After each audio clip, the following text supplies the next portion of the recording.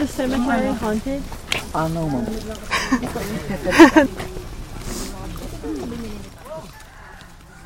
You're hiking in Sagada, in Mountain Province in the Philippines. It's monsoon season, and the day is hot and humid. The heat is broken by midday rain, short, torrential. You make your way up a grassy hill, where cows graze among dilapidated tombstones and crosses. January 25th, 2015.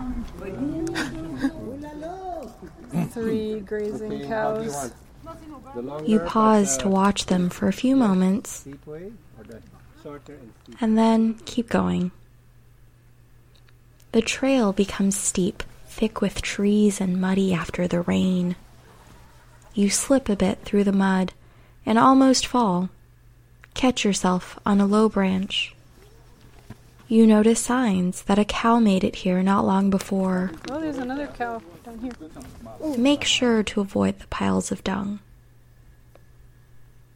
The river is close now. You can hear the water burbling like a baby. The trees clear a bit. A few steps more and you are by the water. On the other side, a cliff rises. You look up and see wooden boxes on the side of the cliff. These are the hanging coffins you've read about. You're surprised to see that these look fresh. The one closest to you, about 20 feet up, is bright blue, only slightly weathered. Some of these are also smaller than you'd expected. Hanging coffins like these can be found in various parts of Southeastern Asia. Here in the Philippines, in Indonesia, and in a number of provinces throughout China.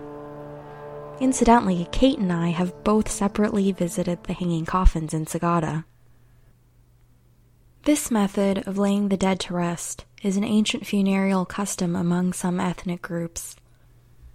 Coffins are placed in cliffside caves or on projections from the mountains, both natural and man-made.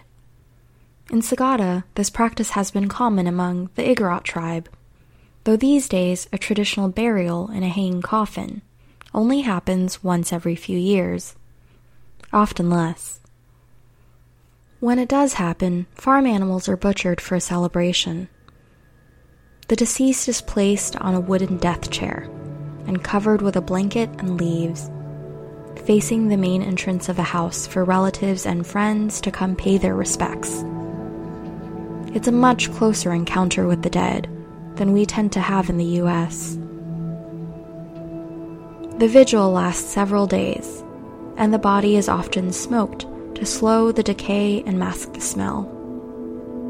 At the end, the body is removed from the death chair and pushed into the fetal position so that the person can leave the earth the way they came in.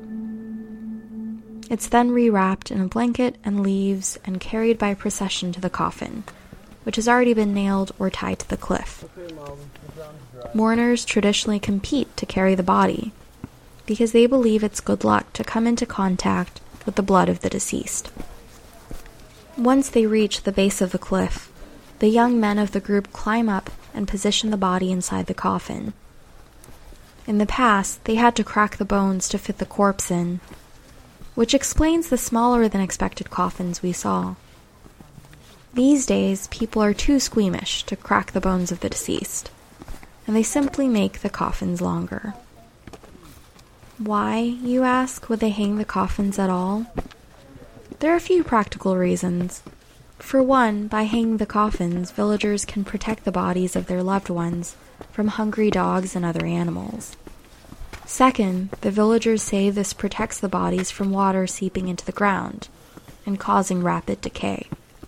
And third, they were more protected from headhunters who removed the heads of their enemies and took them home as trophies. Some tribes in the Philippines, including the Igorot tribe, practiced headhunting until the 1930s, when the U.S. forces put an end to it. Perhaps more importantly, there are spiritual reasons for hanging coffins. The Bo people of southern China view the mountains as a stairway to heaven, and they believe that the higher the coffin is placed, the closer the deceased would be to heaven.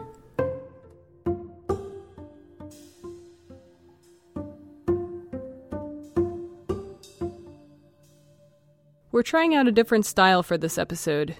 We're calling it Curious Coffins. This episode was written by Jenny Chi and produced by our team. That's Jenny, Jennifer Fish, Ralph St. Louis, and me, Kate Woronowitz.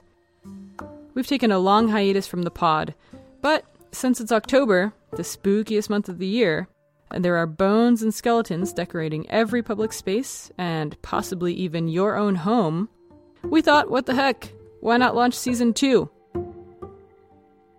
So if you liked this episode, fear not. We will be releasing another episode next month. If you really liked this episode, please share the word. And don't forget to subscribe and leave us a rating or a review. We post a track list for the songs in every episode on our blog, bonelabradio.org. Happy Halloween!